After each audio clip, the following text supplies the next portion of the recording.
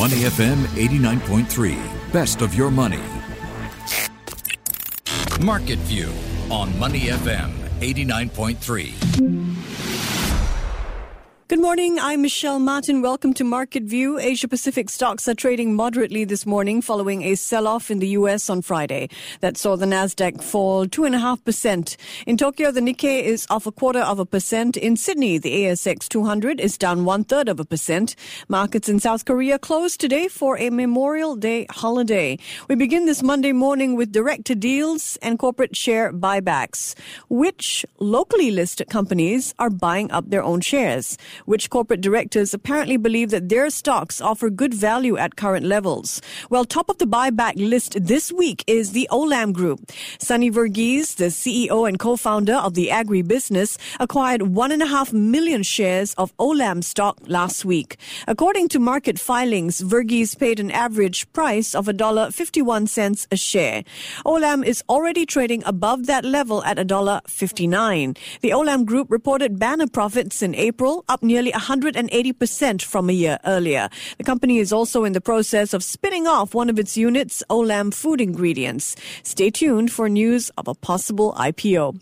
Well, the Olam Group is far from the only company where directors have been buying shares. Some of the biggest purchases in the past week were by Keppel Corp, OCBC, The Hourglass, and Singtel. A number of lesser-known and relatively poor-performing companies have witnessed share buybacks as well. Bloomberg has compiled a list of 27 Singapore-listed companies that have seen significant insider buying this year. Bloomberg defines significant buying as 500,000 shares or trades that account for at least 0.5% of a stock's total trading volume. All right, so who's on the list? Companies include the cocoa ingredients producer JB Foods, as well as Oxley Holdings, Asonic Aerospace, and Hong Leong Asia. Now, in some cases, analysts say directors may be buying shares to shore up market confidence, but they're also putting their money where their mouths are, to speak, which is usually a good sign that they think the stocks offer good value. In cases with particularly large purchases, it may even indicate an upcoming privatization.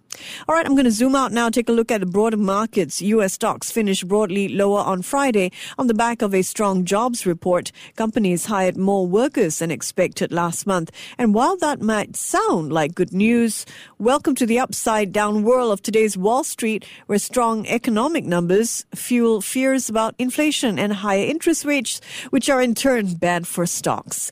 Friday's sell-off pulled the major U.S. indices into the red for the week, and as I look ahead to this week, the big economic report on investor radars is the release of the Consumer Price Index, which is going to give us a direct look at U.S. inflation. That's due out on Friday. Investors will be looking for indications of whether price rises have peaked or not. In the meantime, analysts are bracing for a bumpy week. Bearish sentiment is expected to dominate.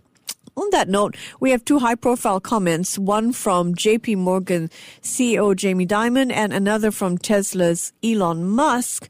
And these are comments that are likely to fuel the bearish narrative. I'm going to start with Dimon. He recently told a room full of analysts to brace themselves for an economic hurricane. He's concerned about the impact of quantitative tightening as the U.S. Federal Reserve sells off bonds and tightens the monetary supply. Dimon also thinks the Russian war in Ukraine will further fuel a rise in food and energy prices. All right, so you're asking, what did Musk say? What does the world's richest man, Elon Musk, someone known for taking risks, have to say about the current economic environment? Well, just a day or so after warning Tesla employees that they would be fired if they did not return to the office place, Musk announced that Tesla will be laying off 10% of its salaried workforce. Hourly workers, the ones who build Tesla cars and battery packs, don't need to worry. According to an internal memo, Musk actually plans to expand its hourly workforce. But Musk believes his salaried team is, quote, overstaffed. This move to lay off employees is taking many analysts by surprise, as Tesla has so far managed to register record-breaking delivery numbers despite supply chain issues and shortages of key parts. Musk, meanwhile, says he has, quote, a super bad feeling about the economy. Tesla shares sank 9% on Friday. They are now down 33% since the beginning of the year. Time now for a game of up or down. It's the solitaire edition, which means I name a company or an item in the news. You know the drill. You figure out which way you think it's moving, up or down. Are you ready to play along? All right, let's start with the Australian dollar. Let's see now. The Australian economy is growing faster than that of the United States. Australia is also a big wheat exporter, and prices of wheat are on the rise thanks to the war in Ukraine. Now, all said, UBS thinks that demand for the Aussie is rising and that it could strengthen by more than 10% against the greenback by the end of the year. So that's going to be an up for me. Next on my list this morning, I'm looking at Keppel DC REIT. This real estate investment trust focuses on data centers, and you might think this is a good segment. It certainly has been. But Keppel DC REIT is also facing rising utility costs and higher interest rates, both of which are cutting into its profits. So DBS Group Research is lowering its target price for Keppel DC REIT to $2.40 per unit. It still does expect the company to pay a yield of more than 4%. But that is lower than before, so it's a down in my books. Next up, let's look at retail sales. Now, if you've been to the malls recently, I think you know the answer to this one. Retail sales in Singapore jumped 12% in April. Now, finally, this morning, we have civil service salaries here in Singapore. What do you think?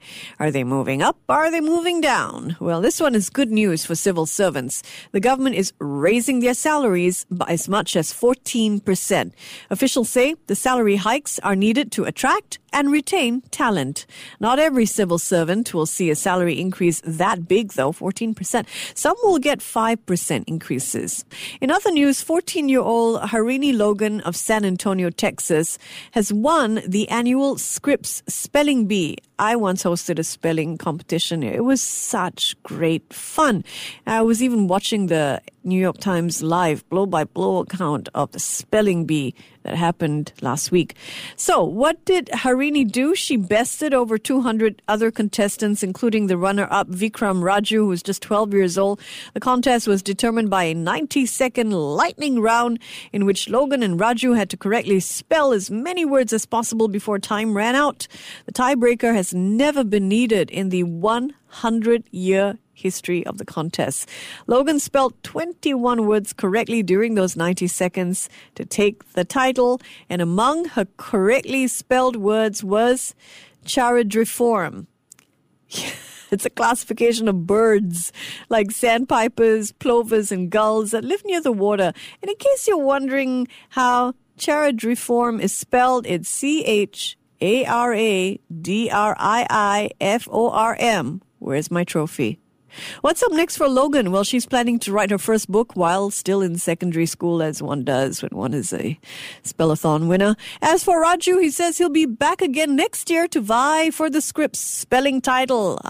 Winner spirit right there. Before acting on the information on Money FM, please consider if it's suitable for your own investment objectives, financial situation, and risk tolerance. To listen to more great interviews, download our podcasts at moneyfm893.sg or download our audio app. That's AWEDIO. Available on Google Play or the App Store.